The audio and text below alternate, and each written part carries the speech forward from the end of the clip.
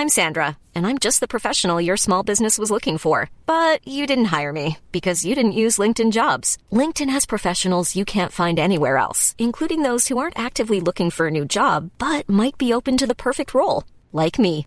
In a given month, over 70% of LinkedIn users don't visit other leading job sites. So if you're not looking on LinkedIn, you'll miss out on great candidates like Sandra. Start hiring professionals like a professional. Post your free job on linkedin.com/people today. Hey, it's Paige DeSorbo from Giggly Squad. High quality fashion without the price tag. Say hello to Quince. I'm snagging high-end essentials like cozy cashmere sweaters, sleek leather jackets, fine jewelry, and so much more. With Quince being 50 to 80% less than similar brands. And they partner with factories that prioritize safe, ethical, and responsible manufacturing. I love that. Luxury quality within reach. Go to quince.com/style to get free shipping and 365-day returns on your next order. Quince.com/style. Real spoilers powered by ReviewSTL.com. Warning, the following film discussion will ruin the ending of any movie you haven't seen. Example, Bruce Willis is dead at the end of The Sixth Sense. See how I ruined it for you? Just like that. Here are a few more. Rosebud. Silent breed is people! I am your father. Get it? Real spoilers. You've been warned. Broadcasting from the lush but not lavish studios located in the basement of the O'Keefe Institute for Advanced Film Snarkitude, this is Real Spoilers, episode 475, a very special episode. This is something we don't, I was going to say don't do often. I guess I could say don't do ever. We don't do ever. We've never done something like this. So we're broadening our horizons. We're being joined today via Skypeophone by Jeffrey Weissman. Hello, Jeffrey. I feel special. You should feel special. And you probably best know Jeffrey as what's the polite way to say this? The other George McFly? Is that? I refer to myself as George the Second. Okay. That's pretty good. Don't be George the Third because he was crazy. Yeah, right. Yeah. So I think George the First may have been a little crazy, too. Well, that's touche. So George is a little crazy. So I mean, as Back to the Future fans know, that Crispin Glover is not in 2 or 3. Different. He's very different. And I guess he was holding out for more money and held out a little too much and ended up not in the sequels. Yeah. And so they brought in another actor, and it's Jeffrey. So I guess let's just kind of start with, like, how did that transpire on your end? That had to be kind of a weird happening. It was a surprise to me. Crispin and I share the billing in part 2. If you look at the end credits, he gets a credit because of the 2 close-ups they use of him. But he called me up and said, that's not fair how they treated me. And I said, you're absolutely right. Yeah. So he, because they made me up to look like him, he sued for unauthorized use of his likeness, and they settled out of court.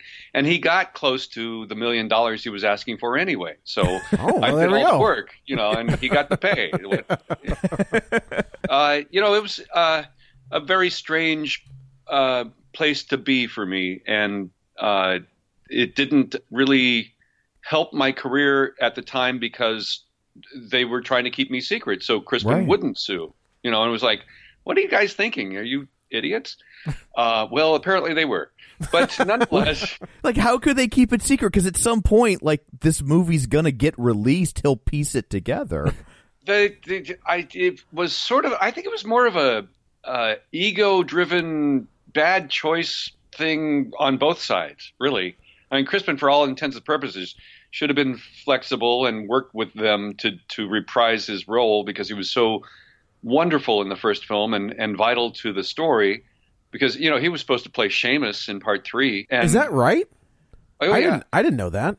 And then he apparently was a pain in the ass on the first film, making a lot of demands. He and Leah made a painting together in rehearsal and he brought it in, insisting that it be part of the McFly household. And Bob Zemeckis said, I got an art director. I can't step on his toes. That ain't going to work. And that pissed Crispin off. And then Ken Chase, the makeup guy, trimmed his hair when he fell asleep in his makeup chair, and Crispin blew up. And, Crispin is a bit of a genius of an actor. He's an excellent actor. Just takes his neuroses a little too far, I think. But he's a nice guy. I had worked with him on a film in '83 at the American Film Institute, and I found him fascinating. So I had his number. I even called him when I was up for being what they told me was his stand-in photo double. Oh. In my mind, they needed George in multiple places at the same time, like they were doing with Michael, because my buddy, who was the agent for lookalikes, also supplied Kevin, who was Michael J. Fox's double, and so in my mind, I was just going to be a support player. I needed to get my medical insurance at that time because my second kid was due, and I needed coverage. Yeah. Ironically, during production, Tom Wilson's kid, Michael J. Fox's kid, and my kid were all born 3 boys within 2 weeks of each other. Wow. Just to add to the stress of being in production. Man, that's wait, tough. I gotta hold up shooting. I gotta go coach my wife. Were you brought into this film because you had worked with Robert Zemeckis in a previous film, or how did you actually get on board? I wish Robert knew me from when I worked on I Want to Hold Your Hand. Yeah. I was just a grunt extra in the crowd scenes and outside the New York Beatles Hotel in I Want to Hold Your Hand. That's a funny story in itself, because it was supposed to be the middle of January in '63 or '4, and it was over 100 degrees in the backlot of Burbank. Oh, man. And all the extras, are bundled up and they're dropping like flies. It was pretty insane. And it was extra long hours because they'd water down the sidewalk and all, and it would evaporate before the take was over. And Zemeckis maybe his confidence was lacking on crowd direction, so he brought in Spielberg to direct that. So that was kind of cool. One of my first film appearances to be directed by Spielberg. I guess in retrospect, I've been in 1, 2, 3, 4 films that Spielberg either executive produced or had a good deal to do with. That's pretty amazing. Yeah. So what was the 2 Back to the Futures, and then I Want to Hold Your Hand, but then what was the 4th one? Twilight Zone movie. Oh, that's right. I forgot about his involvement with the Twilight Zone. He was exec producer on that, wasn't he? And he directed direct one of the segments. He directed the Kick the Can remake, and the horrible accident had taken place, and 3 months later, my agent called me and said, you're being brought in to audition for George Miller for his segment on Twilight Zone. And I was like, they're going to finish that film? That's horrible. Yeah. Because of poor Vic Morrow and the kids. Right.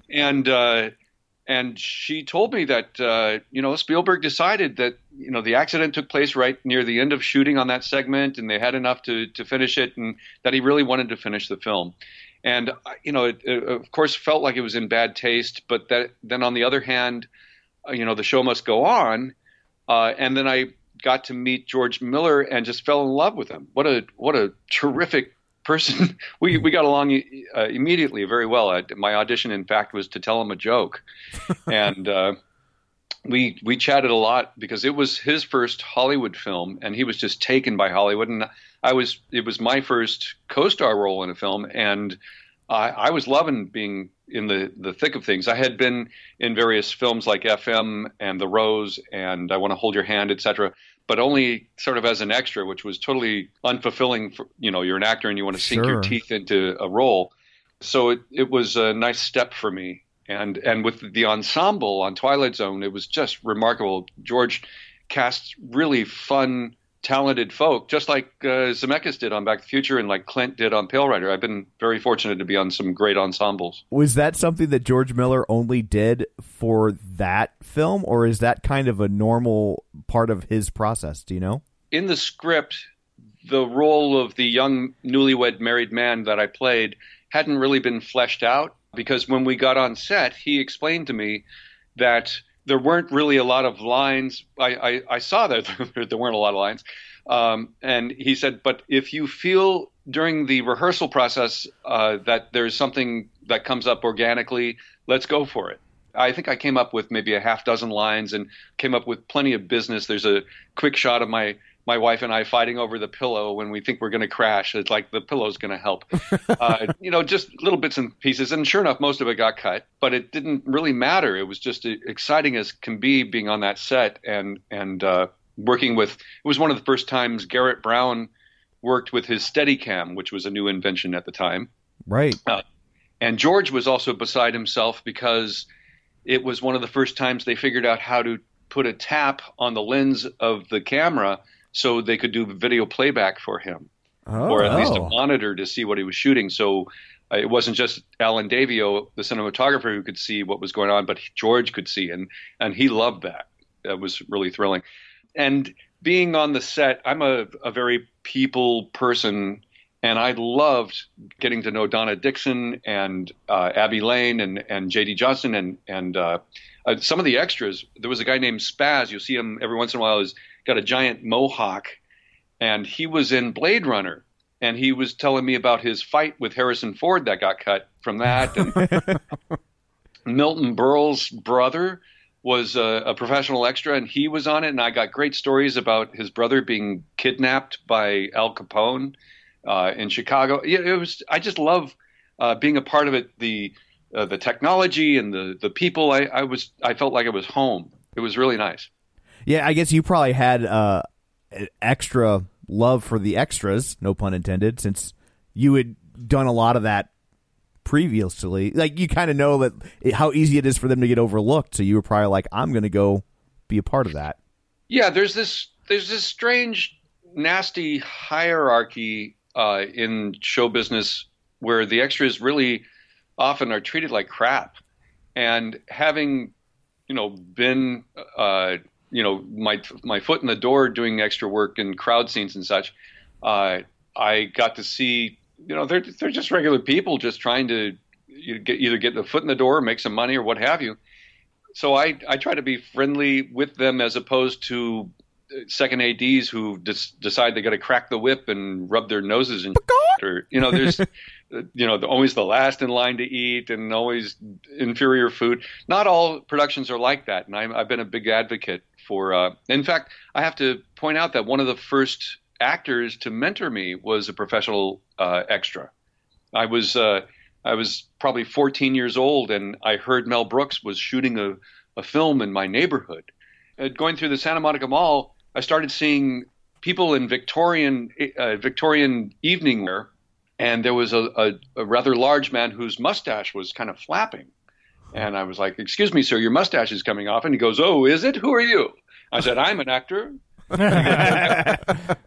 have you done?" And I said, "Well, I did Merchant of Venice and Dark of the Moon and Blithe Spirit and all these different shows I had already done in junior high and high school." And he said, "Oh, really? Would you like to meet Mel?" I said, "Yes." Yeah. And so he took me over to the Mayfair Music Hall where they were shooting the Putting on the Ritz number for Young Frankenstein. That's fantastic. Nice. And the first person I met was Marty Feldman, who was in his street clothes, and he was carrying a man bag. And I was impressed. I was like, "Hey, this is very ahead of his with that." And this very is, ahead of his time. Yeah, 74, something like that. Yeah. And then I saw Peter Boyle in the creature makeup, and I was like, "Oh, this is going to be so cool! Look at those shades of green. It's going to be so wonderful in color." Okay, wait a minute. Where's the color? And then and Mel came by, and my friend Mr. Wallach, who introduced me, he said, "Mel, you want to meet this kid?" And Mel was like, "I have no time for kids." That was my big meeting. But I got to sit and watch a take or two, and then Roy Wallach and I exchanged numbers, and then he started bringing me to sets. I went and visited while he was working on Medical Center, and at one point caught Chad Everett having a shot off his flask up on the Stairway of Funny Woman that I was playing on. And it was funny because I was at the top of the stairs. He didn't see me there. this giant stairway for that movie was still there on the 20th Century Fox set, I think, or wherever we were, MGM. Anyway, took out a flask, did a little Shakespearean line, and took his shot. And so I, having done Shakespeare, started reciting some Shakespeare, and he was like startled and looked up. It's like, oh, not bad, kid. And put the flask away and went back to the set. And then Roy took me up to the Theatricum Botanicum, where Will Geer housed his theater troupe and did performance. So he kind of, helped me into the professional door and got my, toe in the water, as to where, with some nice experience on set. My parents didn't want me to be an actor. They never do. Yeah. No. My grandmother, God bless her, she would say, "Oh, darling," she was British, and she'd say, "Darling, if it's in your heart, you must do it, and don't listen to them. And here's a $20 bill. Go buy yourself an ice cream." Ice cream's really expensive in LA. Like, that's crazy pants. Yeah. So some very nice ice cream. Yeah. So I want to know. So going back to the Future too. So you get to be a part of this big movie, and you're introduced to this cast who has all worked together on the first film. And so, what was the reception like? Your first day on the set. Oh, it wasn't pretty. No. I think Leah was in shock. That it was from the first screen test. I knew something was weird. I had done the makeup fittings for young George, because that was probably the most important to match at least the angles and Crispin's face and such. And Ken Chase, the makeup designer, was the one who told me that Crispin was out. Usually your agent tells you something like that, but to have the makeup guy tell you, that was a little shocking. I said, how can he be out? They can't make this movie without him. He says, "That's it, you're George." And I was like, "What?" So were you going to shoot that day, and then they tell you that you're George, or was this just a fitting? This was during a fitting, and then I went to the screen test as the young George makeup, where Robert Zemeckis asked Dean Cundy, "What do you think?" And Dean says, "I think we got Crispin without the trouble." So what's that process? So I'm kind of a special effects nerd. Like, I kind of love the makeup and things like that. What's that process like for you? When they sit you down, do they take a mold of Crispin's face and then try to match the makeup to your face, or how do they do that for you? They probably, more than likely, had a life mask of Crispin's, that they had taken from the first film, since he wore old age prosthetics on that. And of course, during the trial and all, Ken Chase ended up actually getting fired, I think, the first day or so of shooting, because when Zemeckis asked when I would be ready, he told the AD he'll be ready when I'm done with him. And Zemeckis is like, "You." that sounds about right. Out. But obviously something happened during the lawsuit where Crispin's attorney tried to subpoena the life mask or something, and Ken had conveniently dropped it. I don't know. It was such a silly big mess. Well, anyway, what happens is they'll do acetone, not acetone.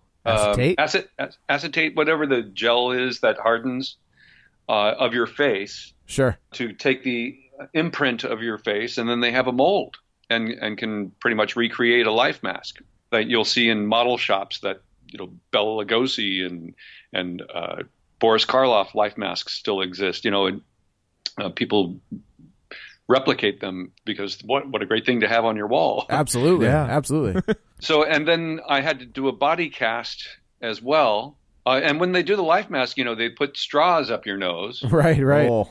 And something happened on Twilight Zone movie while we were shooting. My girlfriend's cat had kittens, and about 3 a.m. while I was asleep, I was like, "What's that on my arm? Ow!" And I lifted my arm, and there was a little kitten hanging from it. And I grabbed the kitten, and I go back to sleep. I got to be up in 3 hours for the call of the shoot.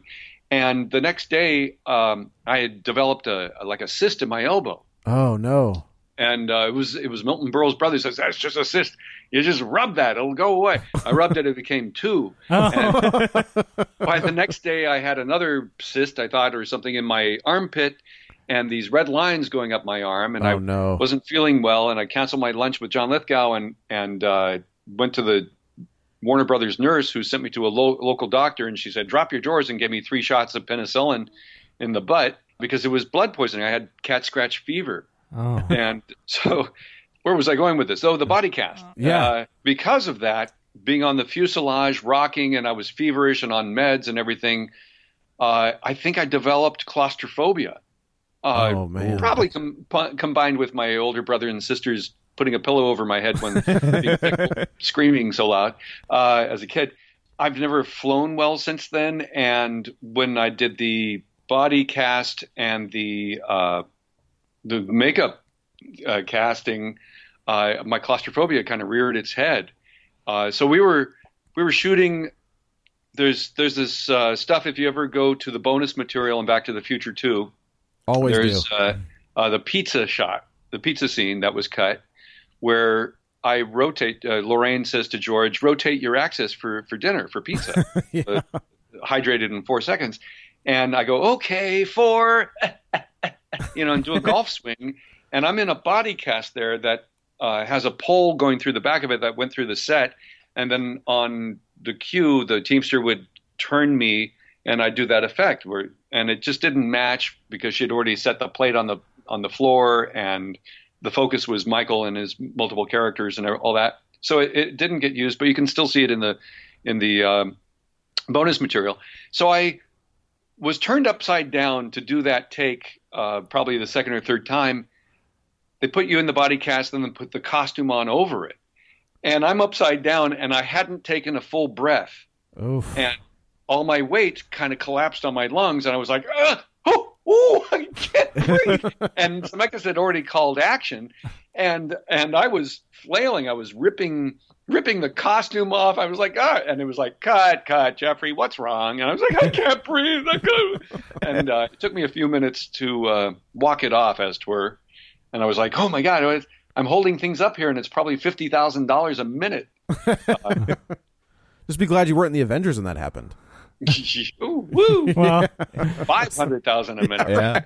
So then you asked originally, what was the response when I came on set? And the first time I came on set in the young George makeup, one of the first people I came face to face with was with Michael. And Fox looked at me and he said, "Oh man, Crispin ain't gonna like this." And I was like, "Yeah." And Leah and Crispin had a very strong bond. I was given their original screen tests and makeup tests to study for the role, and they worked really well together. They did a lot of improvising with like Neil Canton's nephew as Marty, and Tom and Crispin had a really great rapport. So they were very tight, and they of course had the 8 weeks with Eric Stoltz to shoot and then start over again. What an incredible luxury for them to hone their characters and such. Yeah. Because Zemeckis had such a nice success with Romancing the Stone. I think the Universal, when they gave Back to the Future a green light, I think they gave him weeks and weeks of prep time to work on the makeup and to help the actors develop the characters. So they really had a lot of bonding. To hear that Crispin and Leah made the painting together, that shows that they really worked hard. And I was hanging out partying with Billy Zane, I remember, in his trailer, and Billy turned to me and said, I think Leah really loved Crispin. I think there was something there. I was like, oh, well, this makes sense, because for actually several years after the shoot, even when I'd run into, Leah would bring her mother up to Universal, where I was playing Stan Laurel with Charlie Chaplin or Groucho. She'd introduce me as the guy who played Crispin. Oh, jeez. Good Lord. Yeah, we're friends now and such, but back then it was, I think, probably very uncomfortable for her, and probably for Michael and everyone else, and definitely for Crispin. I always forget that Billy Zane is in that. I remember him in 3, and Flea's in it too. And Flea is in it as well. Yeah, Billy Zane. Yeah, I will say in Flea's a great guy. If in Leah's defense, because I can call her Leah, right? You're on that level. Yeah, I got you. That could have just been shorthand for her mom. Like, I know how trying to explain things to my mother or grandmother could be. And so it's like, I don't think she ever called me by my name. And we were, that's a shame. In the makeup trailer for 4 hours, at least 4 hours a day for better part of 6 weeks. Yeah. Yeah, that's tough. And especially when, like... She was a big star, and I totally got it. It didn't bother me that much. It's just, now we're pretty close, and she knows my name now, which is good. Yeah. Yeah. Because you didn't go gunning for the guy's gig. Like, you're just a working actor. It's kind of like the heat... Was it Michael Chiklis for when he played Belushi? Oh, yeah. And Wired, like, for so long, there were people that were just so mad at him, and he's just like... He's an actor. I'm a guy looking for a gig. Believe me, I've had hate stuff from the Crispin fans. Oh, you wouldn't believe what this crap that I've gone up against. But it's all wrapped up in the mess that Bob Gale and Crispin butting heads with each other still. It's freaking 35 years later, guys, get over it. Yeah. But I was going to say, they still do, like, get-togethers and things like that, and you never see... What would be nice is if they would just come together for a reunion for one of Michael, for Michael's charity. Sure, right. Sure. People would pay a fortune to see that, and it would also probably level out both their karmas. Well, what's nice is, because I was curious how you came on board. And so what it sounds like is it honestly genuinely sounds like you came on board to be a double and they were still trying to work stuff out with Crispin. And then when they couldn't, that's when they said, you're on full time. Like, it sounds like the intentions were all genuine. And then they just did the best with what they could with the mess. And none of it is your fault, obviously. I think so. And looking back, it really feels like it was in the 11th hour that my agent called me and said, they are offering you the role, and they kind of lowballed me, and it was, and my script number is like 175. So I'm kind of, I guess I'm not 75th copy of Paradox. that was what. So when you say your script number was 175, does that mean that you were the 174th person to get the script? That's right. Got it. Okay. I'm pretty sure that's what it is. Yeah. And I'm curious, and I'm not trying to pry into your private matters. I'm just curious, when you I'll put my pants on. Yeah. when you get a role like that in a film like that, is that like life-changing money? Is that just pretty good money? Is that just another day at the office money? Like, where does that kind of land in the spectrum? Because obviously that's a big budget movie. It depends on how strong your agent is. Unfortunately, at the time, my great agent that helped me get in on Pale Rider and Twilight Zone, etc., she had already shut her doors, and I was with I don't want to say a lesser agent, but an agent who didn't really think about the power of being asked to play one of the principals from the highest-grossing film of 1985, right? Sequel. I did a little bit better than when I had worked on Pale Rider, which was only a couple grand a week. Michael, I can't compare. He was 12 million, and Leah was at least $1 million. I think Leah had to sue for her overtime too, if I remember. Wow. But we all worked incredibly hard and very long hours. When we're doing the McFly kitchen stuff, with the Tondro camera that split the film inside the camera, right. Michael had to change, and it took 3 hours for him to change into each character. Some of those days were 19 to 26 hours long. Oof, man! Wow. So is he filming? The overtime was really good. I bet it was. Was he still filming Family Ties? Family Ties for while he was filming 2, or was it just 1? He was doing one of the first seasons of Family Ties during 1, and the last season of Family Ties during 2. Okay. And I was like, Michael, when do you sleep? And he said, in the limo in between the studios. I was like, my God. What a workhorse. Yeah. I remember during the screen test, just to jump back a little bit, next door to us at Universal, Dick Tracy was shooting. I love that movie. By the way, a little trivia. Do you know who owned Dick Tracy for probably 10 years, the rights to do it? As far as like a film? Yeah, and to play the role. No. It was Clint Eastwood. Oh, wow. That would have been a completely different movie. Yes, it would have. Sure would have. Yeah. Anyways, so I run into William Forsythe, who played Flat Top. Yeah. And who else was there? I think Pruneface. Anyway, I'm made up as young George, and I come face to face with those guys in their prosthetics. And they're looking at me going, what the hell are you supposed to be? I'm looking at them going, what the hell are you supposed to be? It was a special moment. The William Forsythe makeup, I remember that was pretty extensive because they had to give him like a whole new head and a whole new Yeah, his whole head was completely amazing. different. Yeah, that was. Yeah. I was going to say, talk about prosthetics with that movie. Yeah, for sure. We worked with really these legends in the makeup industry. Kenny Myers and Marvin Westmore of the Westmore family and Myers family, very famous, and Sonny Berman of the Berman brothers, and Zoltan and his wife who did the makeup on Mask, which I also went up against Eric Stoltz on. Yeah. And I went up against Eric and Dana Carvey and others on War Games.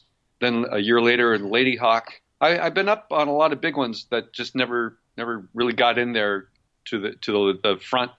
But Back to the Future Part 2, where I get sixth billing. Well, so you kind of answered this before, but I was curious how they did all the upside down stuff. So they had a pole going through the floor to hold you? No. The whole set, the whole McFly 2015 set, had a sort of a track going from outside the front door all the way through the living room and through the rumpus room where the TV was and into the kitchen. And then, like I said, the pole going through the set for the pizza scene where I wasn't on the track. Oh, okay. Oh, I see. So was the track on the ceiling or on the floor?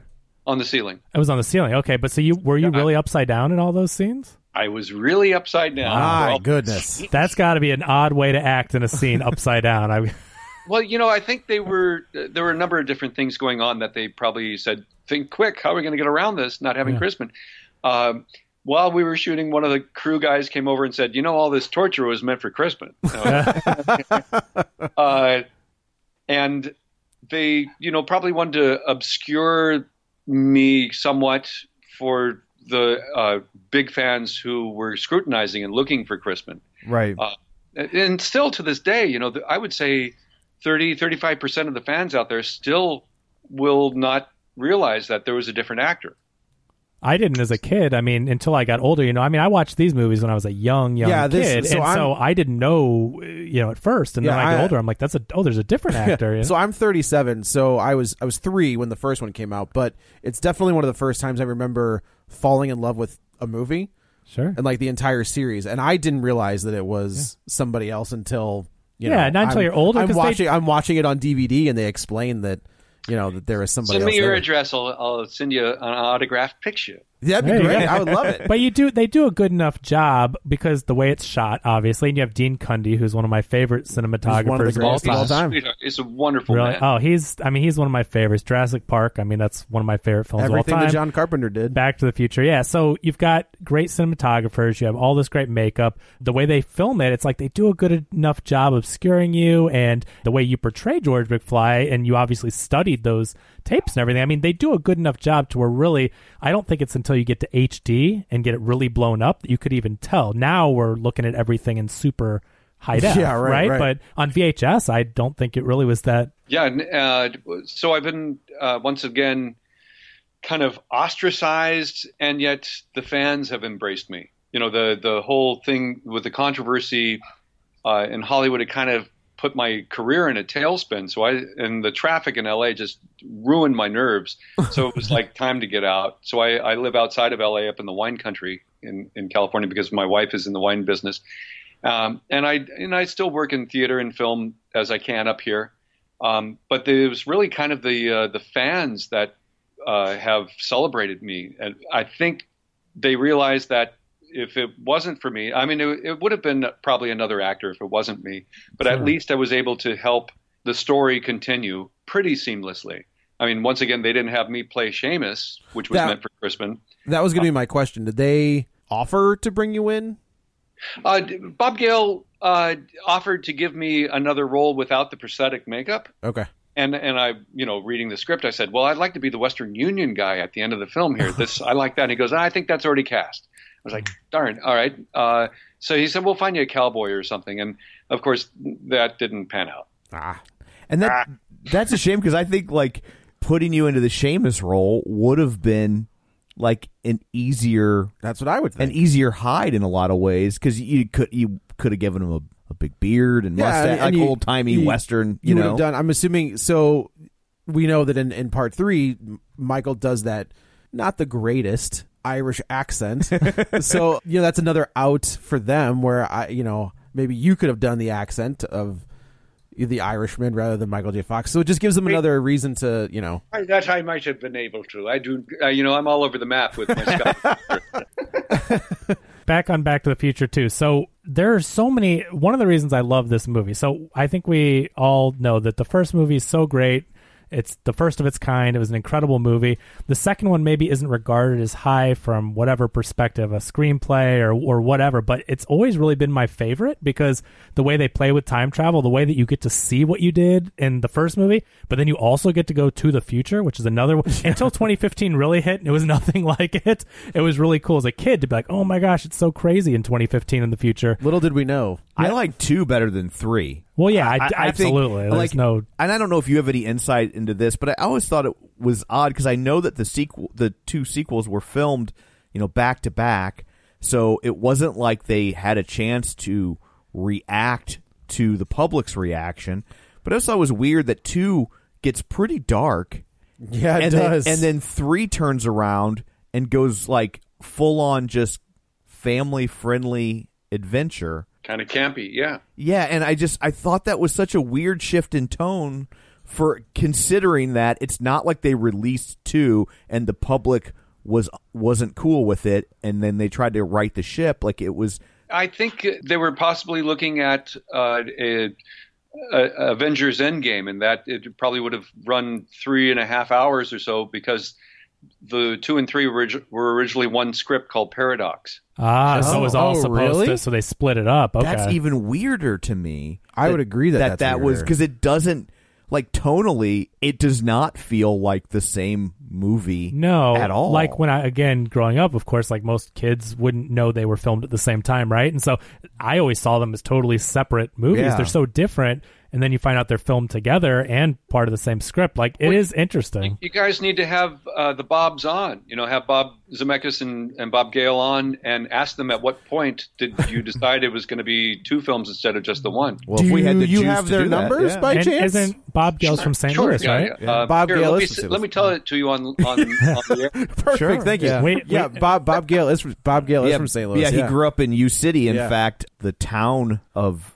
the theater there is based on the High Point locally. That the way the streets feed into it, funky. Yep. Like that's based on a spot in St. Louis that if you live here is very recognizable. Very recognizable. Yeah. That's my favorite part of the town there, over by the university. That's where all the antique shops are and stuff. Yeah. Exactly. Yeah, that's my favorite part of St. Louis. Going back to my question about 2, so I love how they bounce around and they show you this future, but then you actually have to go back to, 1950? 1955. So they I'm guessing they recreated these sets, and I think they look pretty much perfect. I mean, when I look at the first movie and I watch the second movie, I see how closely. Did they have to rebuild most of that, or did they have stuff from the first, and how much time did all that take? Well, once again, it was 4 years later that they threw enough money at all the principals to justify them all coming back. And most of the principals. Well, most of them. That's right. Poor Claudia. God, Claudia Wells was so upset. I think they did have to rebuild a lot. There had been one Universal fire. I don't think it burnt the town square yet, but then again, they had to rebuild that for the future. Yeah. So that was pretty much from scratch. And if you looked at those sets, both the exterior and the interiors, they were art directed within an inch of their lives. And Rick Carter and company just did an amazing work. In the McFly household inside, the slightest, smallest details were made futuristic. And I'd say a good majority of that stuff never made it on camera. Wow. It's crazy when you watch that now, like it's almost like looking at old Star Trek episodes where like that technology has caught up. The scene where Marty's talking to Flea on the video conference, right, we're literally doing it right now. Like we haven't gotten all the stuff that didn't come to fruition. This seems so basic. The rehydrator never really made it into the cultural zeitgeist, but like the video wall or picture in picture. The flux capacitor is coming. Mr. Fusion is coming. In fact, I have a band called Mr. Fusion. That's pretty good. That's pretty good. That's great. But yeah, like the picture in picture on the TV where Marty Jr. is like wants to watch a bunch of different. So like it's funny when technology actually does catch up. Yeah. What, you know. Google glasses. Yeah, exactly. Yeah. Yeah. 3D, the Cubs winning the World Series, like all of that stuff happened. Like the Cubs winning the World Series, like was only 1 year off. 1 year It was off. 1 Like year that's off. insane. Well, And predicting Hollywood was already doing it. Do you remember Natalie Wood's last film, Brainstorm? That kind of dealt with, in a way, virtual reality or transference of your experience to someone else. So VR kind of does that. Yeah, that's true. Yeah. That's very true. Yeah. It's just I always find I just refer to like the communicators on Star Trek, which are now like past what we have. Yeah. Like those were flip phones, and nobody has a flip phone Yeah, anymore. I got mine. You want to see it? Yeah.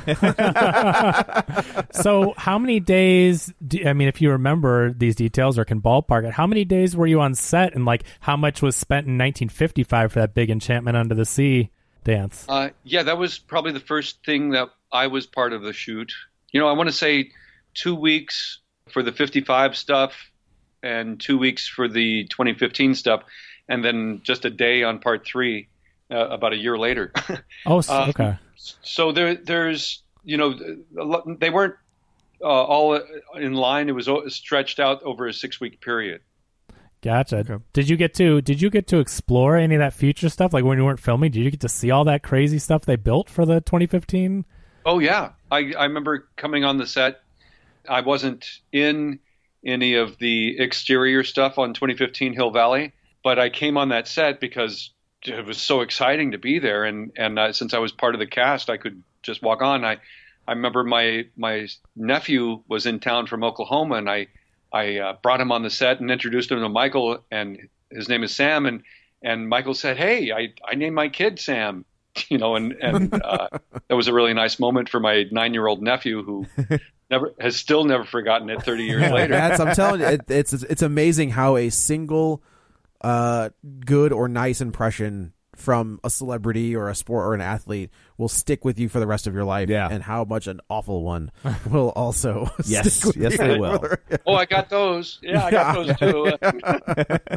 I wanted to, I guess, talk about what was it like. Again, just going back to that makeup briefly, was it the traditional like foam rubber? Yeah, it was the kind of thicker, what's not like a sponge, but more condensed foam rubber with glue.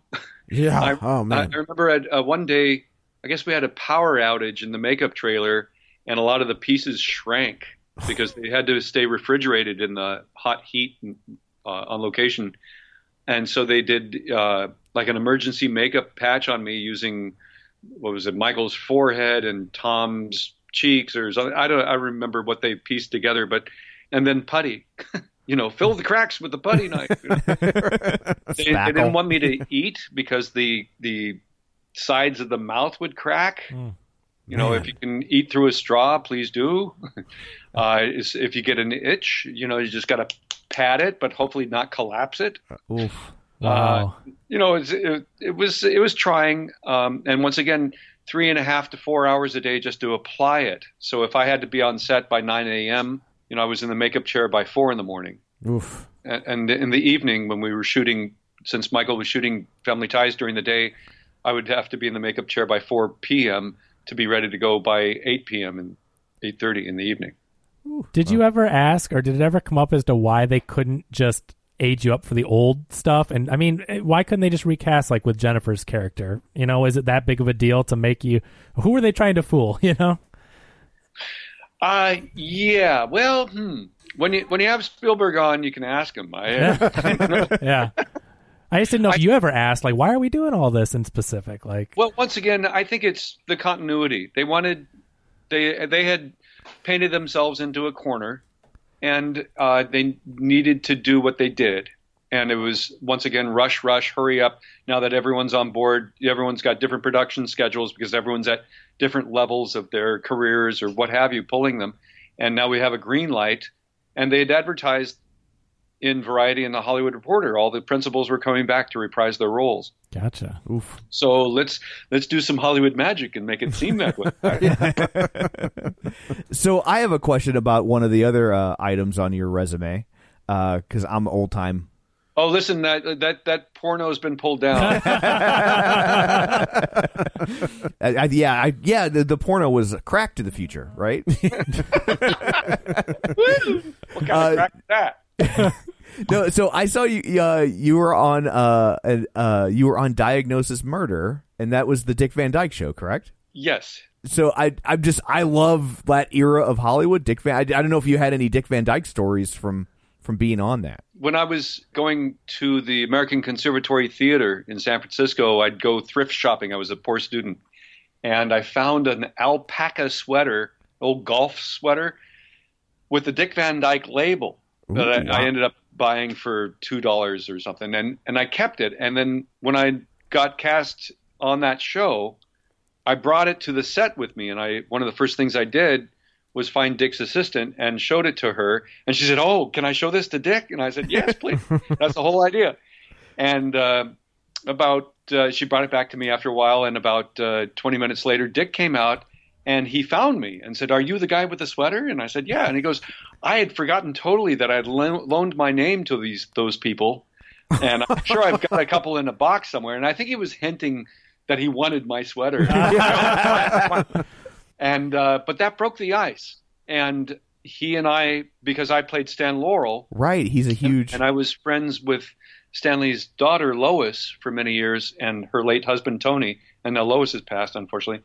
I had a lot of mutual ground to chat with Dick. And we ended up, when we weren't on set shooting, chatting and talking. I got great stories of Dick's dinner with Eleanor and Buster Keaton, and his stories about Stanley and his work on the comic. I've seen that movie. It's flawed, but it's fascinating. Well, and he said that was it Suzanne Pleshette, the female lead. Anyway, he had Carl Reiner had them shooting miles and miles of footage of the silent stuff, right, that didn't make it to the film.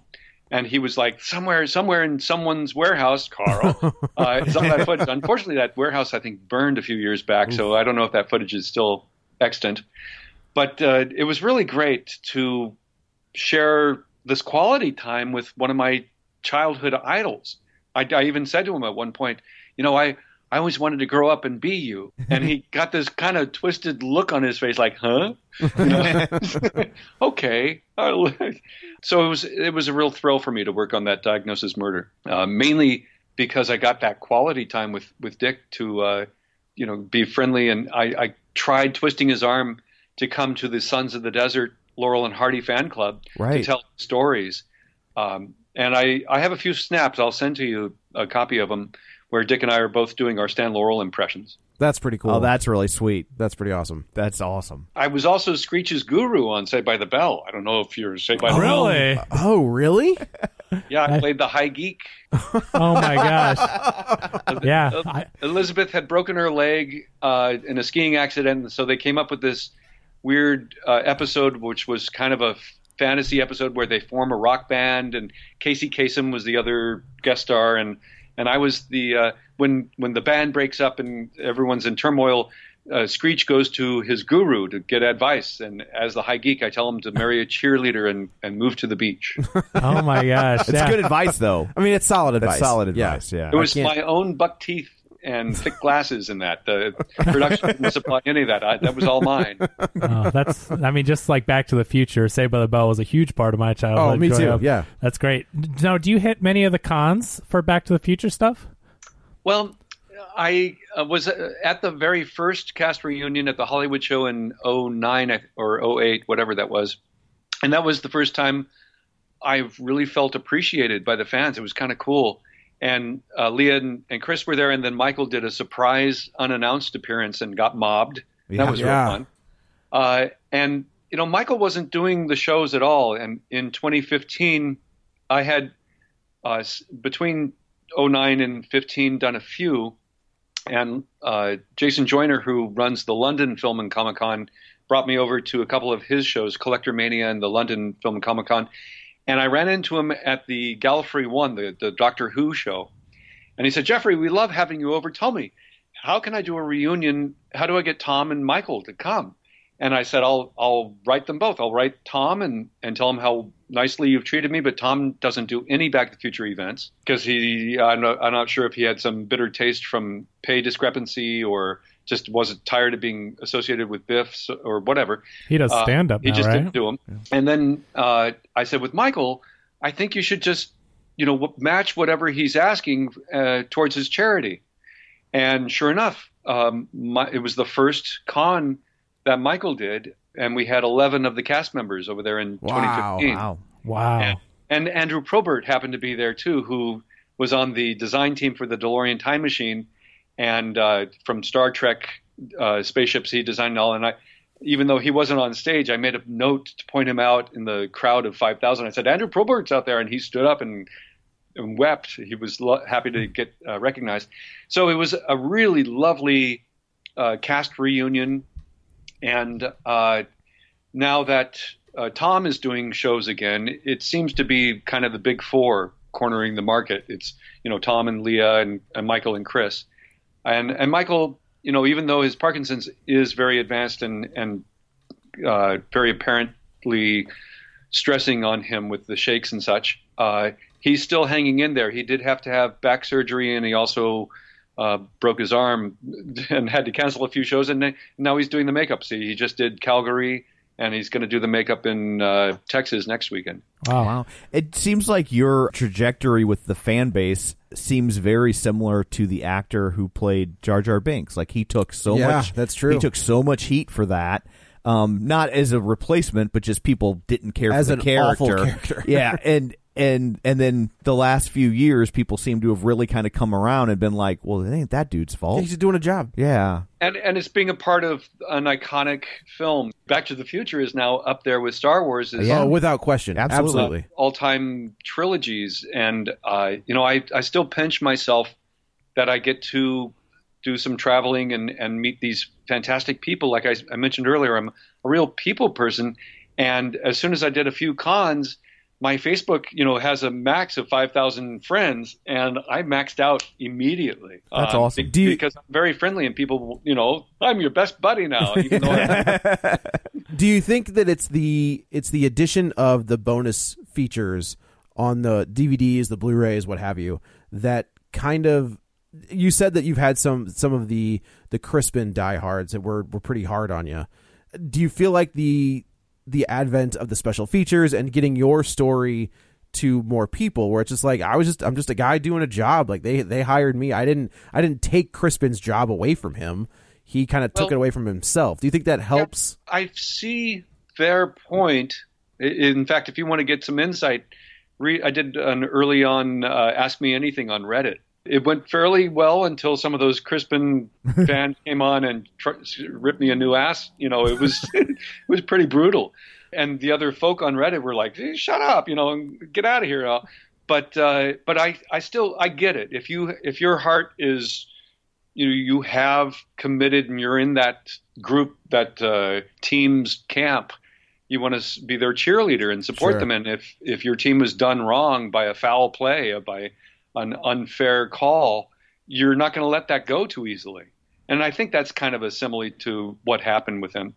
And once again, I'll reiterate, I was a fan of Crispin's, or I'm still kind of a fan of Crispin's. After he got his $750,000 settlement using photographs of mine and testimony and such, I called him up to see if, you wanted to talk about it or go to dinner or something.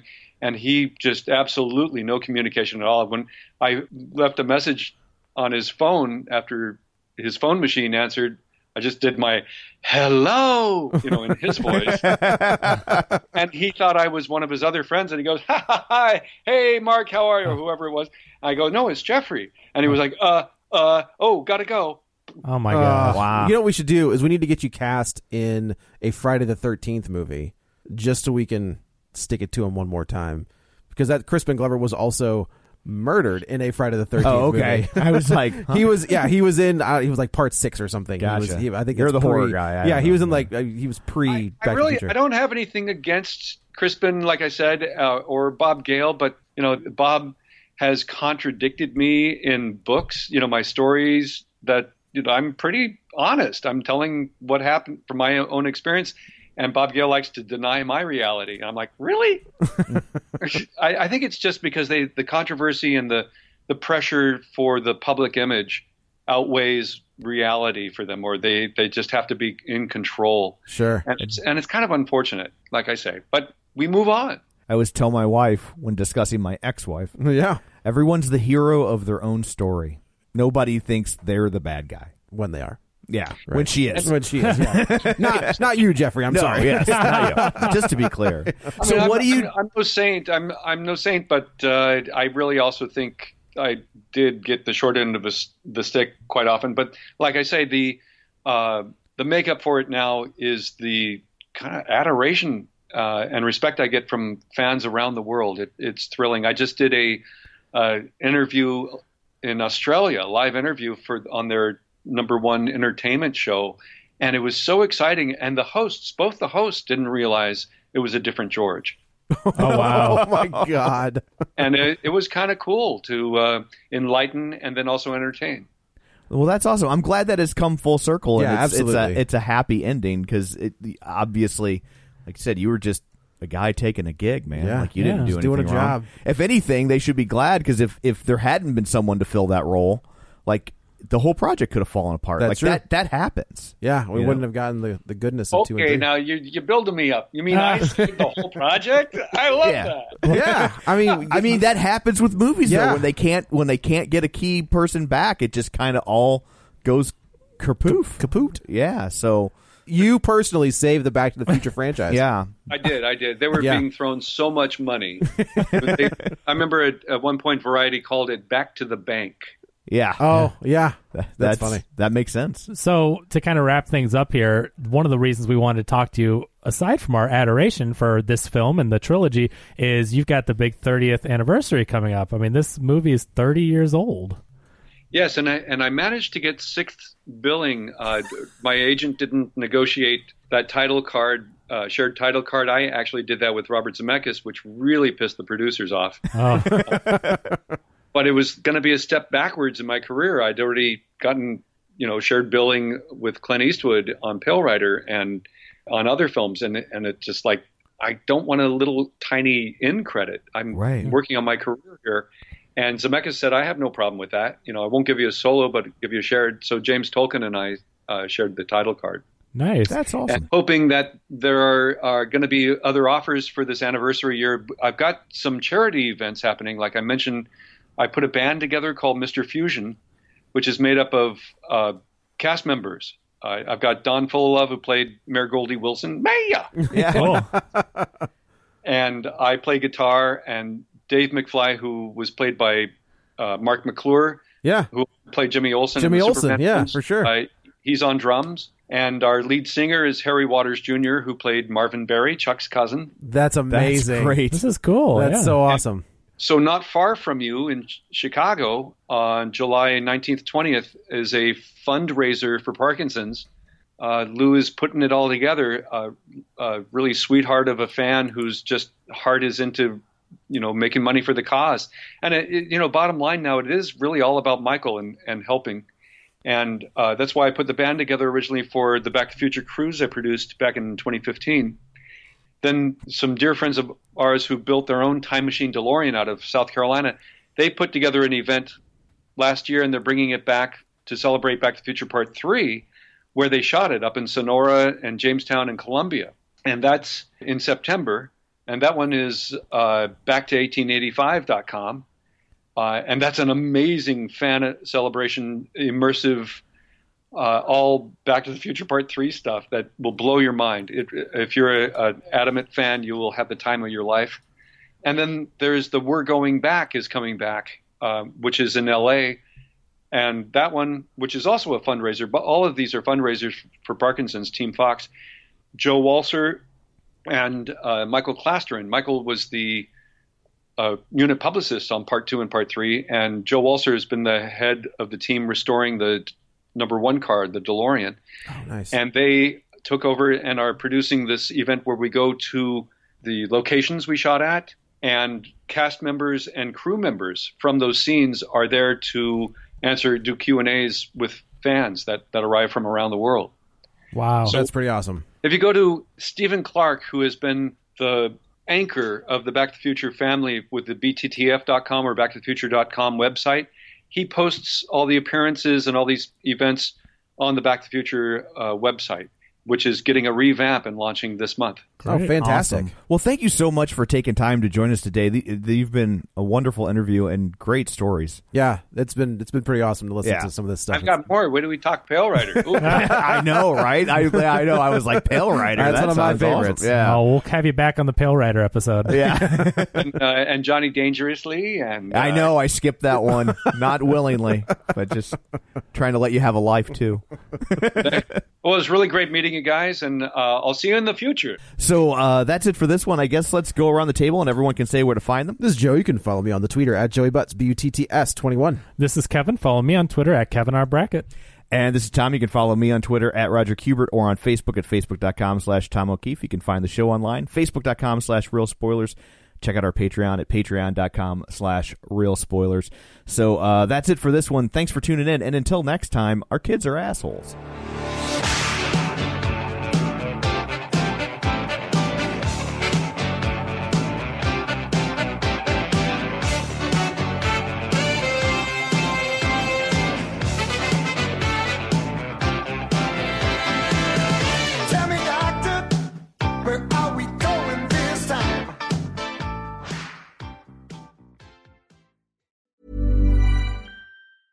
Even when we're on a budget, we still deserve nice things.